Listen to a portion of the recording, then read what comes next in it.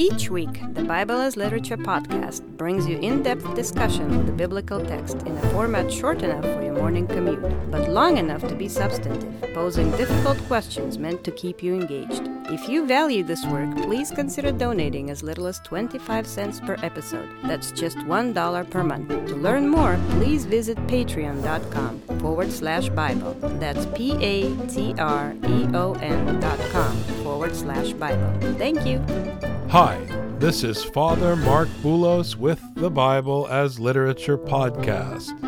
Nothing is more painful than watching young parents explain their intention to raise their children differently than their parents, or observing young mothers hovering over grandmothers, micromanaging their every move, scolding, correcting, worrying, overprotecting, and gossiping, all based on advice from their therapist or some silly blog post about the right way to parent according to the latest study. It's not that the grandparents are any better than their idiotic children or that their example should be followed. God forbid. I mean, look at what the grandparents produced. According to Scripture, the unfixable root of the problem is that the grandparents, their children, and the grandchildren are all human beings. Let me repeat. According to the Bible, human beings are the problem. I know. This will never air on PBS. The hubris of the human being and the naive optimism of young couples that somehow things will be different on their watch is the last laugh of the scriptural God. Well, not the last laugh, because God gets to keep laughing again and again, as the Byzantine hymn says, at every generation that dares to bring its dirge before the gospel of Christ. What we learn from this teaching in Luke's account of the genealogy is that over and over again in each generation, no matter how hopeful God's intervention through his instruction, we prove ourselves to be the children, not of God, but of oppression. Worse, we become the progenitors of oppression. Richard and I discuss the Gospel of Luke, chapter 3, verse 24. You're listening to the Bible as Literature.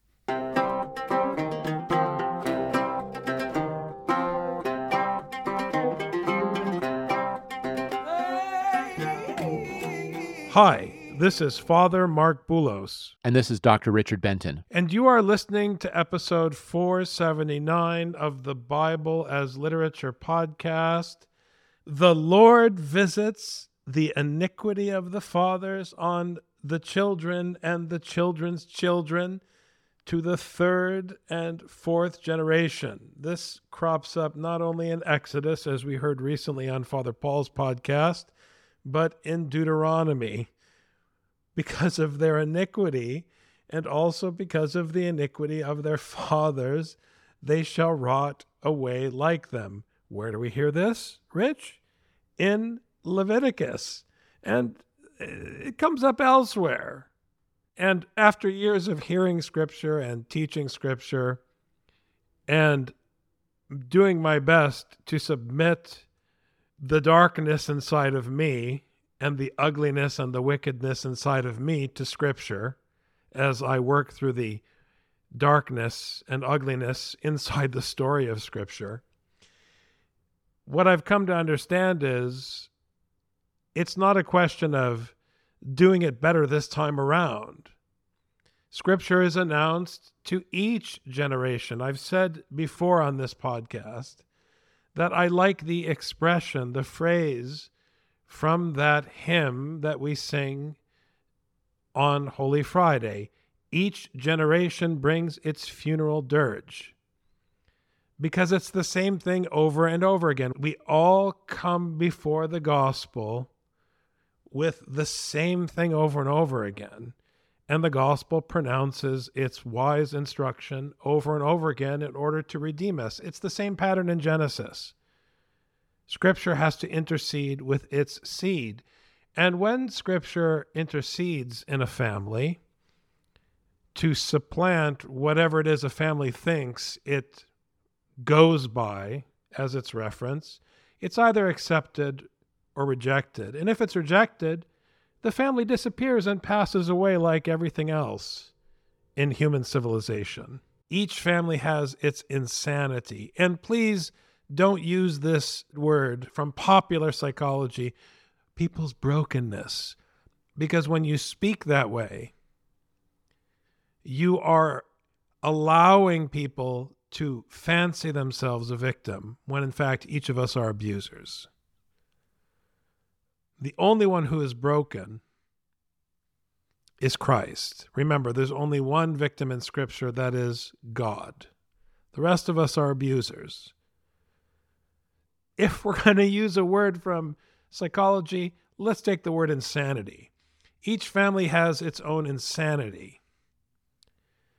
So if there's any hope for any tribe, any family, it's that someone would replace the seed of your father, your biological father, your adopted father, whatever. As it happens in Genesis, you would replace the seed of the patriarch with the seed of the instruction. But don't be fooled. The instruction is there to rescue you from your insanity, which is still there. It's not curable. This is a point that I've insisted upon over the years, and it goes against the grain of all of this popular talk of healing and fixing, which people are infatuated with, Rich. Scripture is there to guard your steps despite your insanity and your corruption. It's there to protect you and to safeguard you in the wilderness. Why am I taking this little digression? Because we see this pattern here in the genealogy in Luke. In each generation, you have something promising and something, let me use a soft word, disappointing. And thus far, it's framed between names. You have Joseph to Joseph, and now you have Mathat to Mattathias. Mattathias will appear again, but you have this repetition of names with positive and negative themes sandwiched in between, which means there's something cyclical happening. It keeps repeating itself, which to my scriptural ear means that despite the folly of human patrimony, which reflects the teaching of Genesis, Exodus, Leviticus, and Deuteronomy, that there's a problem in your family, whoever you are, O listener, God can intervene to rescue you from yourself until we have this ultimate intervention that takes place in the birth of Jesus Christ.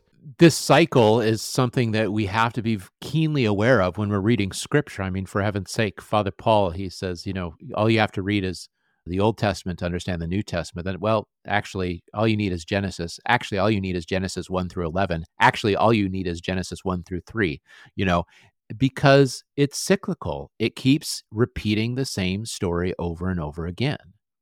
We have the story of leaving the garden. We have the story of the Tower of Babel. We have the story of Noah. We have the story of going into slavery in Egypt. Remember, we just talked recently about how Joseph sells the Egyptians into slavery right before the Hebrews are brought into slavery. We have this destruction of the Egyptians as the Israelites go out, but then the Israelites sin, and then the Assyrians have to come and take them out. And then the Assyrians have to be taken out because they are too uppity, and then the Judahites sin, so the Babylonians come, but then the Babylonians have to be taken out because they get too uppity. The same story as Adam, the same story as the Tower of Babel, again and again and again.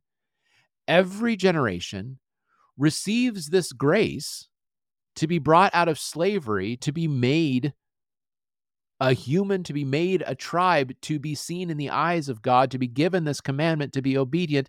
Then they disobey. They have to be castigated. Then they're given another opportunity, which they then blow again. And so in this story of the genealogy of Jesus, we have a microcosm. But we have so many microcosms in Scripture that it becomes the cosmos, because it's the same story happening over and over again. Last week, we talked about the problem of priest and king, which, longtime listeners of the podcast were like, okay, yeah, Father Mark, Dr. Benton, we know this. The correct response is, yes, Luke, we know this. So why is Luke repeating it? This is how Scripture functions. It repeats it because this is the story. It's going to repeat itself. It's going to come back around. Today we have a verse that we're looking at to begin with, where we see the good grace that comes from God. But we already know the outcome because last week we saw that it just ended up with the corrupt priesthood and kingship of Mattathias of the Maccabees. And, Father Mark, I'm not waiting for a big surprise here today. I mentioned the folly of using this expression brokenness because we heard last week that the outcome is oppression. So if you're in this lineage, you will end up as an oppressor. And let's be honest, in your own families, you end up hurting somebody because that's what human beings do. They hurt their children, they hurt their spouses, they hurt their brothers and sisters, they hurt their parents, because human beings are cruel, manipulative, vindictive mammals. We could learn a thing or two from the other creatures who roam upon the earth. They're much better than we are. Scripture recognizes the fact, honestly. We are sons of Yanai. We are sons of the oppressor. But now, once again in 25, we come back to Mattathias, the gift, the son of Amos the prophet. And what does Amos do? He brings the Lord's judgment in time of plenty. So things are going well in Israel, and the Lord sends a prophet to announce destruction. That's hopeful. How do I know it's hopeful? Because I've been preaching in the United States for 20 years. It's not hopeful for me. Believe me. Try preaching Amos to people who have what they want. It does not go well for you. But it's hopeful because it's hopeful according to the teaching of Amos, in which I place my trust. It's hopeful because for people who aren't comfortable, what Amos is saying is good news. That's the hope. It's the intercession of God who put the words in Amos's mouth. Amos was nobody, a picker of figs. And God just said, you, go say this to those wealthy Americans in the Midwest who like to go fishing on the weekend or golfing instead of hear this difficult message.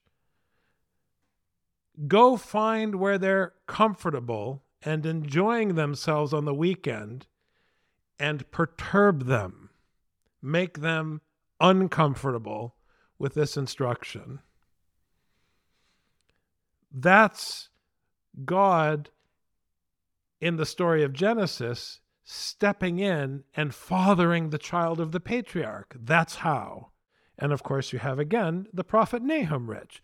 That's the positive side of this position in this cycle of the diptych of Mathat, which overlaps with the diptych of Joseph. It's actually a triptych, which is interesting. We'll unpack that next week. The way we have this overlap between Mathat and Mattathias we have already a repetition of this name, which we mentioned last time happens to be the name of the priest who becomes king in Maccabees, right?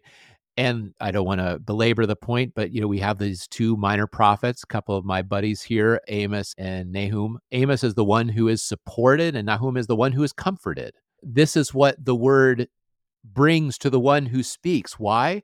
Because that's what the one who speaks the word needs. Like you said, Father, when Amos goes and he equates the callousness of the Israelites and the Judahites with the violence of the nations, it's a double blow. He's comparing them to the nations and comparing their potentially minor deeds with these major deeds of these other nations. It's really difficult what Amos teaches. One day we'll get back to that. But with those two as the fathers, the father and grandfather of this Mattathias, there was a hope. There was a hope for this Mattathias that they would have listened to this teaching of the one who is supported and the one who is comforted, as harsh as those words are. The one who preaches these very difficult, painful words is the one who comforts those who listen, not comforting in the way that you want. He doesn't take the edge off, that's for sure. But he comforts you because he gives you a way out. Here's the obedience. Fortunately, in Amos, that's just chapters 1 and 2. There are a few more chapters so you can turn and do the right thing. He always gives you a way to turn. That is the comfort and that is the support that God gives. Even when the teaching is so harsh and so cruel and so painful, there's always a way back. There's always a path that you can turn to. Shuv is the most common action that we're reading about in all these different places among the prophets. There's always a place to turn back.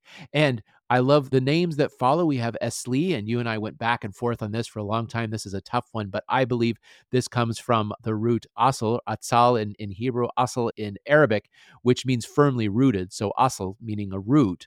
The Lord is the root. And then we have the next name, which is Nagai, Naga, the illuminator. So the one who illuminates, the one who is the root, the one who gives comfort, the one who gives support. These are the ones who begat Mattathias, who then went on to beget these people who tore the people apart with their vying for power in the priesthood and kingship. This teaching gives an opportunity for the next generation, but the next generation is free to turn away from it. And of course, this word root, hesli, asal in Arabic, root, is tricky because one can't establish roots in your family. This is a painful lesson for those who are serious about Scripture. There are no roots. There are no roots in your tribe. There are no roots in your institution. You have to come back to the teaching of Christ in the Gospel of Matthew. My mother and my brother and my sisters are those who hear the word of God and keep it. You are rootless. You have no place to lay your head except in the instruction. So the real question with this name, Hesli, and the real test, and of course the test has failed. I mean, that's the whole point of Genesis. People keep passing down sin. They don't pass down the teaching of Amos and Nahum. They are not comforted or consoled, like Rachel, who's still crying, until the gospel is preached. And the problem is people keep turning their backs on the instruction. They keep rejecting it. So there's a test here. Which roots are we talking about? Mattathias. Which roots are we talking about? We know the answer, and the names that follow will probably illuminate where this is all heading, thus fulfilling the name of Nagai. This rootedness, yes, where is your root coming from? And it's beautiful because if I can riff a little bit on the Arabic, this is not just root, but it's also family, genealogy. It fits very much in this context. If we take the Arabic meaning as what's significant in this, and don't forget what we were saying before, Jesus breaks with his genealogy. That's the thing, is that Jesus is the only new thing. We see so much repetition that happens in Scripture, until this guy Jesus breaks with the chain, breaks with the genealogy, and most importantly, breaks with the human teaching of obedience that began in Adam, which is where this begins. He breaks with that disobedience, and he's the first to remain obedient to this teaching. Doesn't make him pleasant, doesn't make him someone you want to hang out with, doesn't make him somebody you want to have a cup of coffee with, but it makes him someone you want to learn from. And that's what these books are recording. This is Luke. Don't forget, O lover of God, this is for you to understand what was taught. You are reading this, even better, listening to this, so that you finally absorb this teaching and remain obedient to it. And I want to clarify something, Rich. We keep saying how Jesus breaks the cycle, Jesus intercedes. Now with the birth of Jesus, everything's going to change. When in reality, when you look at the world around us, the insanity of families, the insanity of institution, the corruption and the destruction and the ugliness and the cruelty that is passed down from generation to generation is still happening. So when we talk about Jesus breaking the cycle hasn't been broken in everyday life. Let's just be clear on that. This is not a breaking of the cycle in history. It's a breaking of the cycle in the storyline of the Bible, in this sense, that the gift, just to reflect the meaning of the name Mattathias or Mathat, the gift that's being offered here in this patrimony, now through Christ, is being offered to everyone. So that when the sins of your parents are visited upon the third and fourth generation, which they will be. I mean, I started out this episode explaining that as a young man, I thought, if I just preach the gospel, it'll turn out differently. No. People are just as stupid and rebellious today as they were in the previous generation and the generation before. You don't have to believe me or trust me. That's just how it is. And everybody thinks they're going to do it better. It doesn't work that way. Just be faithful and submit to the gospel so that when everything shows its true face, you will have a shield and a buckler and a guidepost, as the Protestants love to talk about with their little paper magazine that they send out every week or whatever the schedule is. You will have some hope and some light in the darkness. The light in the darkness isn't whatever institution you're excited about. The light in the darkness is Scripture. Because you will suffer, there will be difficulty, because the sins will come to rest on your doorstep. The insanity will come to rest on your doorstep. All of the difficulties, all of the nonsense. So you can either be stuck with it and just, suffer for no good reason, or you can have hope through this instruction. But just go back and hear Genesis. Sin is crouching at the door. Its desire is for you, but you must master it. Those are the words that my dad and I talked about before his death. Those are words to live by and to die by, but you're never going to be able to hear those words and submit to them if you don't allow the teaching of Jesus Christ to break this cycle in your ears for your sake. But the cycle continues because Scripture is literature and it's the human condition. So just give up on historicity so that you can actually gain something from this teaching. Thanks very much, Dr. Benton. Thank you, Father. You've just heard the Bible as literature. Thanks for listening. The Bible as Literature is a production of the Ephesus School Network.